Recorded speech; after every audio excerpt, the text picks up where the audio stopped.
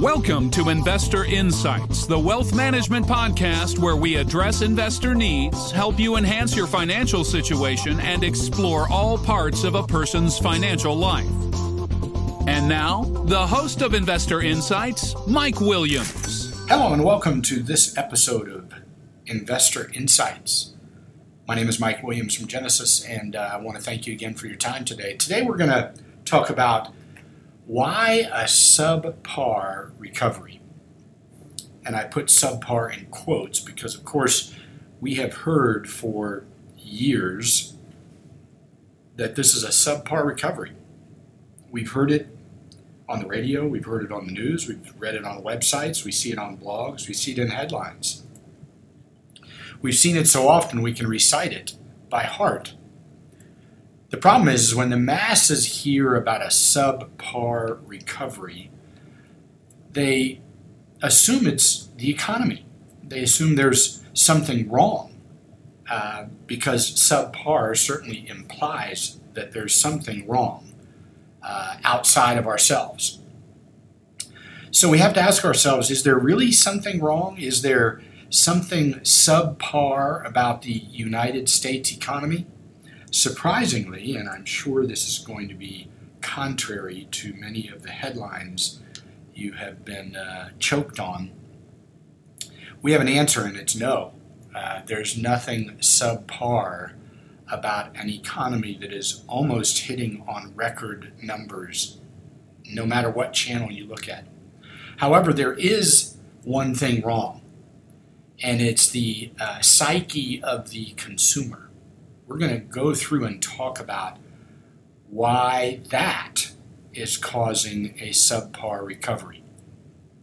You see, everybody walks on eggshells these days. We fear the next headline. We respond to one crisis after another. It's crisis, collapse, crushed, contagion. For some reason, the press has picked up on words beginning with C. I'm not sure why, but I'm sure that will pass. But here we are today. Fear stays with us. And I've been doing this for 33 years, and it kind of set in on 9/11. Prior to 9/11, we overcame obstacles in this country with zeal. We enjoyed somebody telling us we couldn't do something. We overcame setbacks with much more confidence. But now we fear things too often. We seem ready to find the next crisis. We are always preparing ourselves for the next battle. And how do we know that? Well, we can watch money. All we have to do is watch capital. If you do, you'll see why we've had what's called a subpar recovery. First, let's think about debt. We've heard for many and many eons now that we have to pay off our debt. Let me tell you something. If the United States paid off all of its bonds tomorrow morning, there are multiple channels of our financial system that would completely collapse overnight. I can't tell you how many pension funds need to be able to lend for long periods of time so that they can meet their actuarial needs for literally millions of retirees around the world. If there was not a steady stream of reliable debt holdings providing a steady stream of interest payments, I promise you we would not like the outcome. So like so many other things we are taught as being correct, this thesis that, oh God, we've got to pay off our debt is completely wrong. Now, I'm sure we can argue about that forever, but interestingly enough, the household debt has been paid down dynamically. In fact, as a percentage of assets, household liabilities are now back to the levels seen in the mid-80s, 86, 87 to be specific. Now, why is that important? We have dramatically reduced debt. Now, admittedly, some of that was because people lost their homes and got out of debt for foreclosures. But there's one issue about that 86, 87 period. Let me give you some numbers that you ought to think about. We now have the same level of debt as a percentage of our assets as we had in 1986, except in 1986, the GDP for that year in the United States was $7.94 trillion. For purposes of this discussion between you and I, let's just call that $8 trillion. So in 86, we had an $8 trillion GDP. At the end of last year, that very same GDP had more than doubled to $16.3 trillion. Technically speaking, it's $16.29 trillion.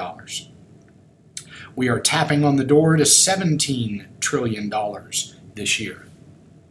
Now, does that sound like a bigger number than back in 1986? So you can kind of imagine when you see debt being reduced to levels back when the economy was half its size, then you kind of have to scratch your head, okay?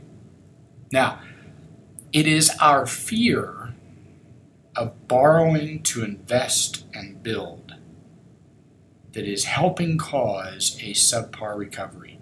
The subpar recovery is driven by fear. Not because there's something wrong with the economy. Not because there's something wrong with our businesses in the United States. It's because of the way we're acting. We are paying off debt.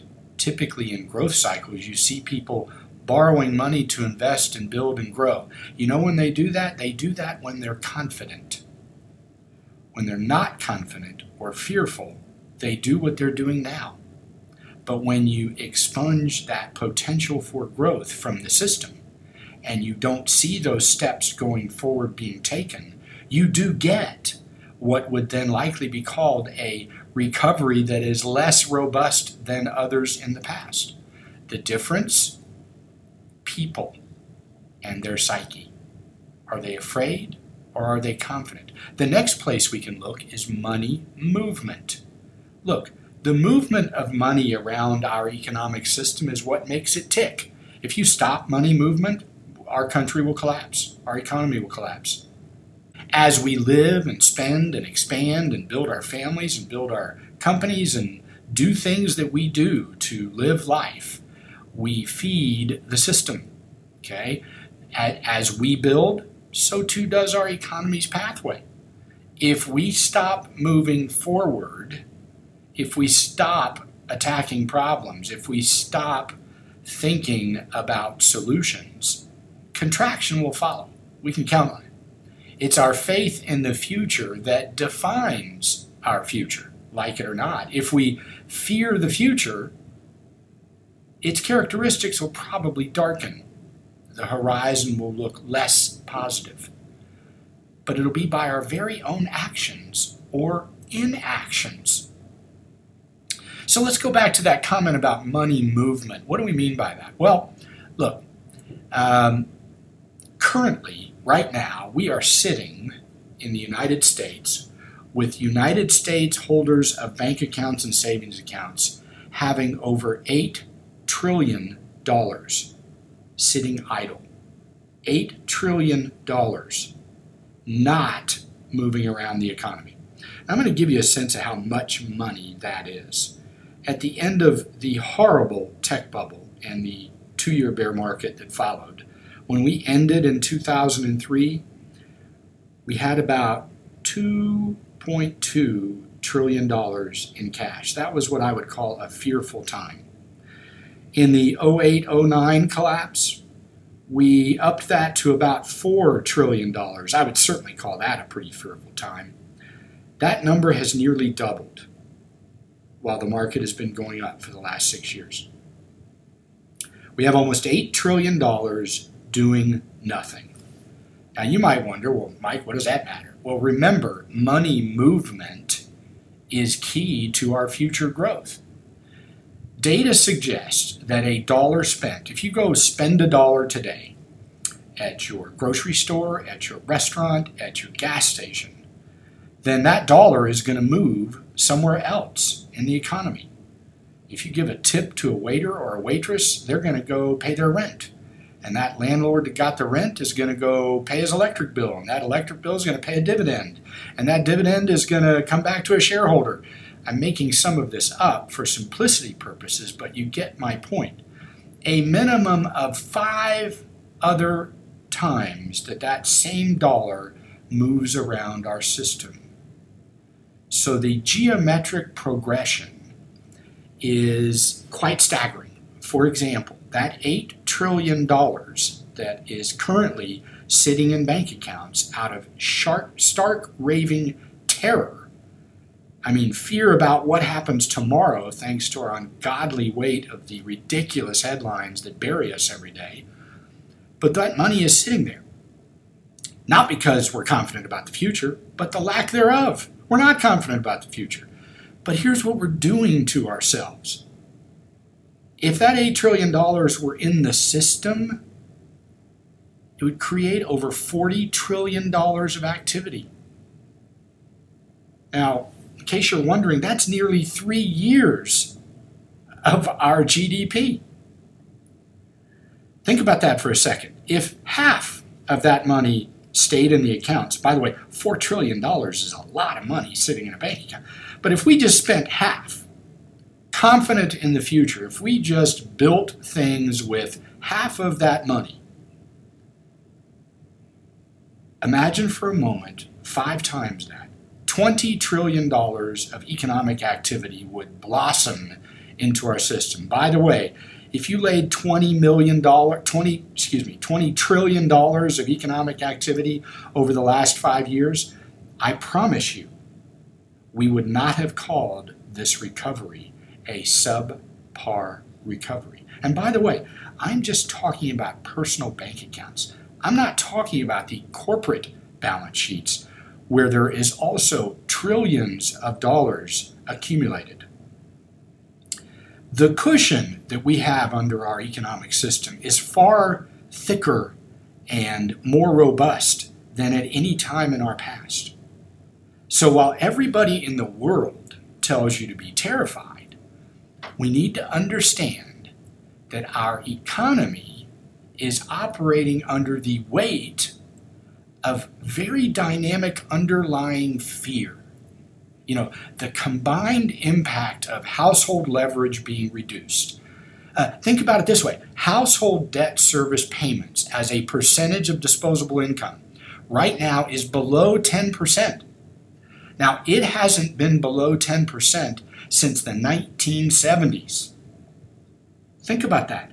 Do you think our economy is more robust than in the 1970s? Do you think we have a brighter future than we did in the 1970s? By the way, in the 1970s, we thought the future sucked. Just like we think now. Imagine that. Excuse me. Imagine that in the 1970s, we thought the future was shitty. Jay, take that out. We thought the future was terrible. Now, we were wrong. All of us. Collectively, everybody who thought that couldn't have been more incorrect. So what do you think about today? We got trillions in the bank. We've unloaded trillions of debt. We got our debt service payments down to less than 10% of our income. Haven't seen that in decades. We got household leverage back to 1980s levels. We got cash balance sheets. We got everybody terrified. Look, all of this creates what we then define as a subpar recovery. It's not the economy that created this. It's the people in the economy. Their actions, or in this case, the inactions, and their emotions. Were our confidence really back? Were our fears of the future to subside? Were our actions then indicative of those viewpoints? Then our economy would be exploding. The point you might be wondering, well, listen, Let's get this clear. Our actions today, collectively, we're one big web of people. Our actions today define our future in economic terms. If we collectively hold back, we will experience the subpar event type headlines that they sell us on every day. But as we leave our fears behind, we will also see that the subpar nature of the things we see will fall away too. There are many tailwinds moving through our economy right now, pushing us robustly into the future. Millions and millions and millions of kids are going to leave their homes in the next 5 to 10 years, some quite sooner than that, millions of them, and they're going to want a house or a condo or an apartment. We've got a giant egg getting ready to go through the snake of the United States economy. Too many have missed this for too long. So make sure you focus on these bigger elements. Make sure you allow your confidence to rebuild.